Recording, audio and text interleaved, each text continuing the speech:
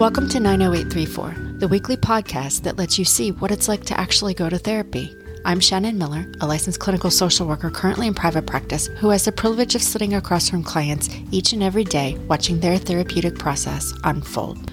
We start each episode with the same question: what took you to therapy? Emily joins us today. She's a 40-year-old woman who spent most of her adult life living in France. She started therapy 2 years ago and is actively still attending sessions. Emily, let's kick things off with you telling us why you started going to therapy. So I originally came to therapy this time, I should say, because I'd been receiving kind of mixed results from other types of therapy that I was doing. And I was looking, as an expat, I was living in France. I was searching for someone who would speak English, and also be able to understand kind of the expat lifestyle and who I was. I was lost and trying to find myself. Okay. So what does it feel like to be lost and trying to find yourself? Like, what were the feelings and things that you were dealing with that you said, okay, I have to do something? I just kept searching and trying things and feeling like I was failing. Alcohol consumption had become a huge issue. I'd gotten sick and was in the hospital because of it, as I was just self-medicating and didn't know how to, deal with life. It was coming out of COVID. I was coming out of an abusive relationship. I was in between jobs. So it was like, I knew rationally that I could be starting afresh and starting a new life. But every time I tried, it wasn't working. And I just felt like a failure. Okay, so it's also sounding like there's a lot of change happening at the same time with no sort of clear path of how things would go forward. So a lot of uncertainty. A lot of uncertainty and a lot of trying to figure that out. Okay. So you came to therapy, and what was one of the first things that you learned? Well, actually, one of the first things I realized was probably the difference between like an American style therapy approach versus the French ones that I'd been seeing. Ooh, fill me in. Yeah. Well, the French are still very Freudian. Okay. In their approach. And so it was a lot about my past and a lot about my family and a lot about how I grew up and things like that. And it was relevant at a certain extent. It helped me understand myself, but it wasn't helping me move forward. Whereas with Heidi's approach, and as I learned later, the whole like positive psychology movement that was started here, it was looking to the future. It was, all right, okay, so these things did happen. Your life was this, but now what can we do? Like, what can you use from that? Or what can you learn? Who are you? And can help you, really find yourself as you are and moving forward. In your work with Heidi, was there any acknowledgement of the past, or was it purely just forward looking? There is acknowledgement of the past from time to time. She pokes at things in such a way. We have a very trusting relationship, I think, from the very start.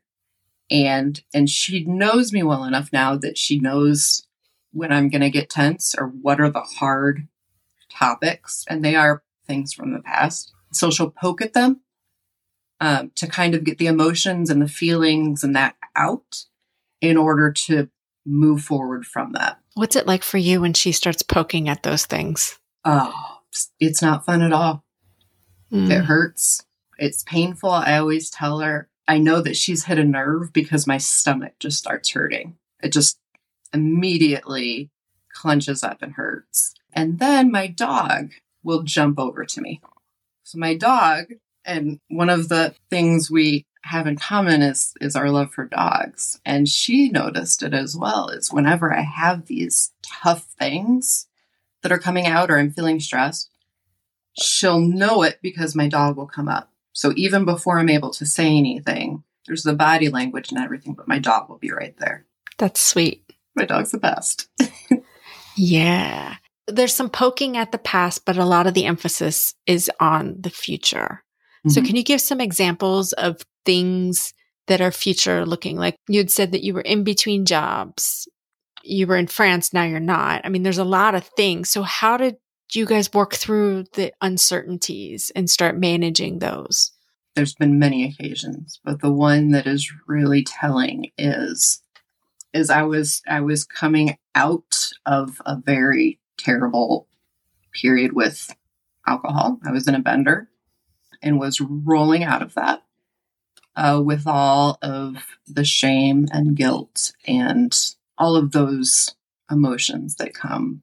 And also, wanting to get better, but kind of struggling with that and feeling like a failure. And during that period of drunkenness, my dog escaped. I'd left the door open or something, and I was living in a city, and she just left. And in my state, I couldn't find her. I think that's kind of what got me out of the bender. But by that point, she'd been picked up and was in the pound, and I just left her there because I didn't feel like I deserved her. And it was Heidi who helped me, first of all, identify why I hadn't gone to pick her up, that it was that guilt and that I didn't feel good enough. And that was, my past speaking to I was using my old mindset because I'd failed at that stint of sobriety. And she's like, she was just being very encouraging and made me realize that was what was going on. And she just said, go get your dog, go and get her. And just in that few seconds, I smiled. I got up, I got my act together, and I went and picked her up. And it was on her part, just a few words that she said, but the way that she said it and the way that I heard it in that state was just like, don't give up. Just get your dog. That's the first step, and one step's good enough. But it was a big step too. Yes, it was. It really was. Heidi frequently pointed out to you, just one step. That's all we got to get through is one step. And that sort of began the catapult of moving forward inch by inch. Yes, that. And also, I'm thinking about this, but also she gives me homework.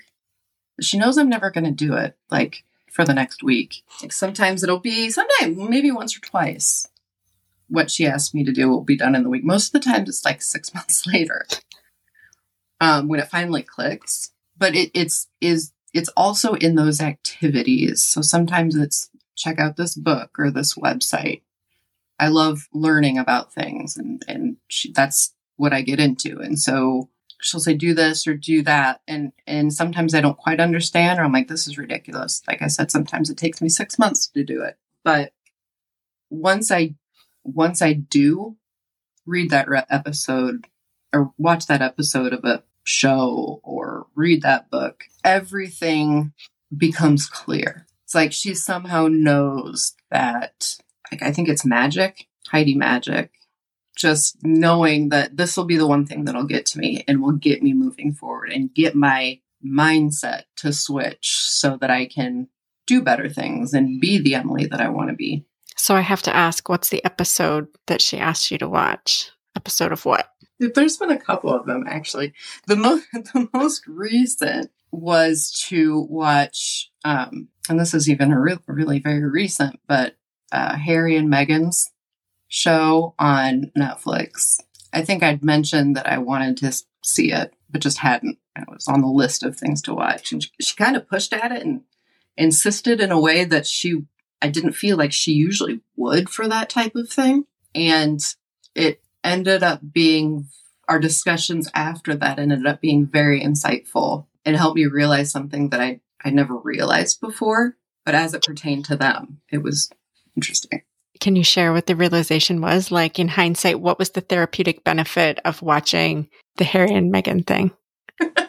It was the sense of betrayal that Harry felt and Meghan felt as well later, but just the betrayal from family and not feeling protected by family. And I realized that concerning my life in recent past with alcohol use disorder and that relationship, that I felt very betrayed by my family. And that was at a turning point so I'd already moved back to the US, but it was a very critical stage of my integration kind of back into this family life that I'd been away from for such a long time. And identifying that feeling and what I felt, how I felt it, and why and what that meant really helped me to establish a new foundation, especially with my parents, I think, that had been, I don't want to say rocky, but it was confusing for a little bit there. That kind of brings me to the next question of, so you're going through the therapeutic process and you're sort of making these realizations and these connections. What impact does that have on your relationships outside of the therapeutic office? I am more mindful and intent, I'm more intentful as well concerning those relationships. Just to continue kind of on that same story with the betrayal that I felt from my parents, my brothers. Few sessions later with Heidi, I was just thinking about how to approach them, or, what should I do to, kind of get over this myself. And, we talked through it, and the kind of conversation I was wanting to lead she made me realize that it was just a conversation I wanted to have, but it wouldn't necessarily benefit them or our relationship, really. And she helped me understand more clearly that I could have feelings and sit with my feelings, but those didn't always need to be expressed to others,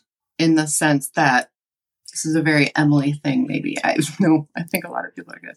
I can be very expressive, very intense 1 minute, and then change the next. And so some of those very intense feelings are intense in the moment, but calm down. And by realizing that, just waiting until I'm calmed down a little bit, I'm able to express myself more fully or express myself better. It changes, it's changed the way that, one, I view and to interact with the relationships with my family members. What's your relationship like now with your family? We've been able to, I don't want to say start afresh, because with family, it's also very, very complicated. But mutually, concerning my parents, we seem to be talking more on the same plane. We're in the same playing field now. A lot of that, I think, is driven by compassion. We were all struggling with alcohol at the same time, and we were all doing a lot of projecting, what our experiences onto the rest of, to the others. There was a lot of, I'm doing this. Why isn't this working for you? And a lot of the guilt and shame that I was feeling, and perhaps my mother was feeling as well, was that projection. Whereas when I started thinking and also speaking, when I spoke with my mother more compassionately, it became less the projection and less like the misunderstandings, and more of we're both humans, we're both going through a thing in our own ways. And it's greatly improved with both of my parents, my relationship with both of my parents. And it's one that's growing. It had become slightly stagnant just because of all of that. Was there ever a time in therapy where Heidi might have said something that was particularly powerful or really made you stop in your tracks? All the time. Any you can recall in this moment? All the time. Yeah. A really good one, because actually we've talked about it recently again, is I just moved back to the US. So it was almost exactly a year ago now. And I don't remember. Oh, I was talking about gun ownership, which is a drastically different discussion in the US versus France or Europe. And in whatever I was saying, she just stopped me and was like, wait, what? And so she continued to ask me questions to get to the bottom of why I basically changed my mind in 3 months on how I felt about guns. And she then introduced me to parallel processing of, intentionally, and also that you can intentionally parallel process or move into that or not, but that it was a thing to align yourself to those around you just to fit in, be part of society and all of that. And it was one of those moments of that's exactly what I'm doing right now is I'm trying so hard to find out who this Emily, French American Emily is going to be, that I was, without thinking about it, speaking in ways that would, the same things everyone around me was saying, but not who Emily, not things that Emily would say. So it's like the identification of the fact that it was a thing, but also that it could be useful. It also could be harmful, and that it just needs to be intentional. So what is your big lesson that you've learned so far in therapy? Because I know your therapy process is still ongoing. So far, what would you have to say is the biggest thing that you've got out of therapy? That nothing is fixed and that we have options. I was a very black and white thinker, a very extreme thinker, one way or the other. And Heidi has really changed my approach to pretty much everything in that respect. So when I'm only seeing one or two possibilities, just saying, okay, Emily, are these really the only two possibilities? Or are there more? And just having that different perspective on things, it makes me feel like I have more freedom. Like I'm not stuck, and that I have these options. And if one option doesn't work, then the other one probably will. So by having more than just two options, black or white, you get more freedom. Absolutely. And so what would you tell anybody if they were where you were several years ago and saying, therapy? Keep trying to find your person. I'd been through many therapists and psychiatrists over, of course, pretty much my entire adult life. And like I said at the beginning, did get some benefit, but never felt understood or never felt this connection until I found Heidi. And it was such an immediate and obvious connection that we had that I could trust her. I have trust issues like a lot of people do, I think. I wasn't just going to jump in and tell a stranger my life, but that trust was established so quickly. And because of that, the progress that I've made is just enormous. And so if I would have stopped looking and just been like, therapy, I'm done with that, I wouldn't be where I am today. And I like that even though you trusted her, there were times that she gave you homework and you were like, this is so stupid and I'm not going to do it. But yet you always sort of circled back around to it in one form or another. I always get back to it. It's almost magical in the way. And I'll always get back to it kind of when it's needed the most, like when that topic will come back again and start digging at me. Thank you for sharing. You're welcome. It's a pleasure to share this. If any of our listeners out there have enjoyed a trusting relationship with their therapist and you'd like to share with us, we'd love to have you as a guest on our show. Email me at shannon@90834podcast.com. Hey listener, I have a secret for you. Heidi, the therapist referenced in today's podcast, is on staff here at Apricity Expat Therapy. If you're not content with the relationship that you currently have with your therapist or you're new to therapy, check out Apricity Expat Therapy, specifically Heidi. She has immediate availability and is licensed in Colorado, Virginia, and Wisconsin, meaning that if you're an expatriate, she can definitely see you. If you are currently located in any of those states, she can also see you. We also have other therapists on staff that have immediate availability as well. Check us out at apricityexpattherapy.com.